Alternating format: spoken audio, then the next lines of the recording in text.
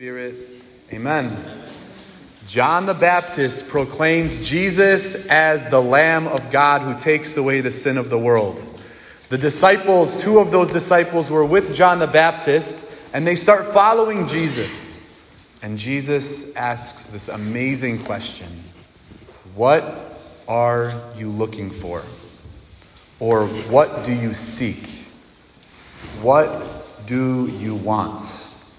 This question strikes the heart. And the disciples, then they ask Jesus, where are you staying? I used to think, are they just trying to figure out where he's staying so that they can just be with him? Or are they curious because they feel as if they stay with Jesus, their desire of their heart will be fulfilled? That first question that Jesus asks, what do you want, will be fulfilled by staying with Jesus. And Jesus says, come and you will see. Come and you will see is not like you have to come. It's an invitation. Jesus invites us to come and see. And when you come and see, not just where Jesus is staying, you will see what you're looking for and what the desire of your heart is. The first question, what do you want, is answered in Jesus. Jesus is the answer of the human heart. It is the fulfillment of our desire. St. Augustine famously says, my heart is restless until it rests in you. Psalm 23 starts, the Lord is my shepherd, there is nothing I shall want. Psalm 27 says, the one thing I ask from the Lord, this only do I seek, that I may dwell in the house of the Lord all the days of my life, to gaze on the beauty of the Lord and to seek him in his temple. When someone falls in love with Jesus and surrenders to him as Lord, nothing ever compares. We never want anything else. Our church, this church, it's meant to be a place of come and see. And when you come and see, it's like, now I want to stay here. The church is a place of encounter with the one who will fulfill the heart of our desires, to fulfill the desire of our hearts. Sadly, here's a little bit of sadness. Many people come to church because of the priest or because of the homily or the preacher. And they feel as if the priest doesn't inspire me, then I'm not interested. I'm bored, I don't want to come, or nothing's moving, I'm not encountering Jesus. Jesus says, come and you will see. The church has the gift of God himself. It's the body of Jesus Christ. It's the Eucharist. Bishop Francis has called 2022 the year of the Eucharist. The body, blood, soul, and divinity of Jesus. Today in this Mass, you're going to receive Jesus. Come and you will see. The Catechism says that the Eucharist is the source and summit of the Christian life. And so if I bore you or make you fall asleep in this homily, you will still receive Jesus. One of my favorite things to ask anybody is, what do you want? And they're like, what does that mean? What do I want tomorrow? What do I want to eat? No, simply, what do you want? What do you seek? What are you looking for?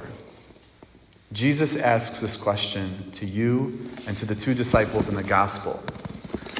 Remember this rule. What we do is a reflection of what we desire. What you do in your actions it reflects what you want. So say this with me. What I do is a reflection of what I want. Amen.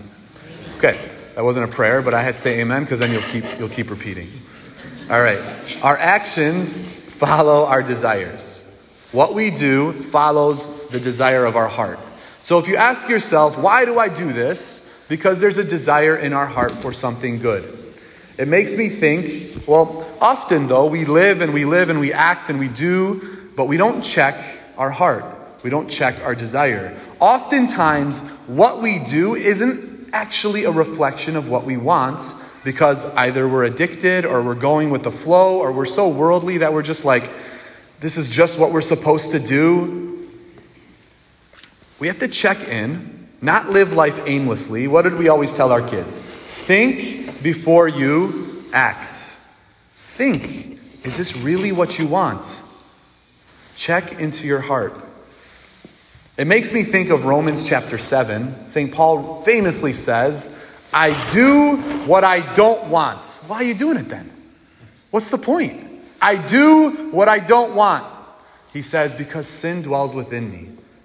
He talks about this in Romans 7 before a life of grace, before a life of God transforming your heart. And in Romans 8, he talks all about freedom and how he does what he wants and not what he doesn't want. And so I ask the question again, what do you want? What are you looking for? It's okay, Siri, you're good. What do you seek? Honestly, you guys are helping, I promise. It's all good. Yes, Siri, you need Jesus. Google, Apple, all you crazy conglomerates, you all need Jesus. All right, now they're gonna block me. Okay. So, sometimes this question, what we seek, leads to sadness because we recognize that we don't have what we want. And then we can be tempted to jealousy, where we see someone has what we want. Maybe they have the life we want. They have the guy we want or the girl we want. Maybe they have the car or the house or the job or the status or the popularity. We see someone has it. We don't have it. We get sad, and then it turns to some jealousy. Jealousy is the sadness at the blessing of another person. I'm sad because you have something and I don't. And it's really the most pointless sin because all other sin often makes us feel good. Pride makes us feel good. Gossip can sometimes make us feel good. Lust makes us feel good. But in jealousy, when we're jealous, not even for one moment does it make us feel good. And yet still some of us are consumed by it. I'm going to read from 1 Samuel chapter 18. We have this amazing story of King Saul, who was the first king in the Jewish Empire. And who followed King Saul? David. And David, his coming out party was when he slaughtered Goliath. Very good. This little young guy, young boy, and he literally took some stones, some pebbles, he hurled it at Goliath, and then he chopped off his head. Isn't that a story in the Bible? After this happens, it reads like this. At the approach of Saul and David, on David's return, after striking down the Philistine, women came out from all the cities of Israel to meet Saul the king, singing and dancing with tambourines and joyful songs and stringed instruments. The women played and sang, Saul has slain thousands, David his tens of thousands. Saul was very angry and resentful of the song, for he thought, they give David tens of thousands, but only thousands to me. All that remains for him is the kingship. And verse 9 says, from that day on, Saul kept a jealous eye on David. Saul became jealous because David had more.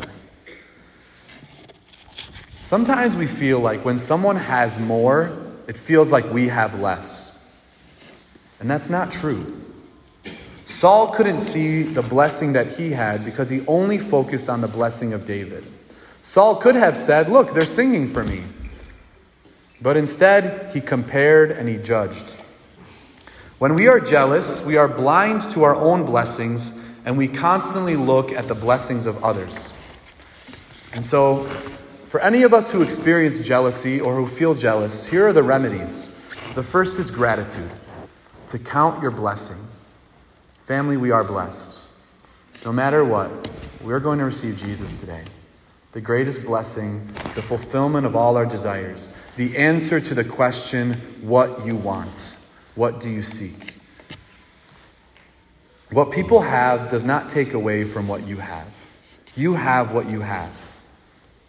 And again, you're here. You have the gift of today, the gift of faith, faith enough to come here and to receive the greatest blessing.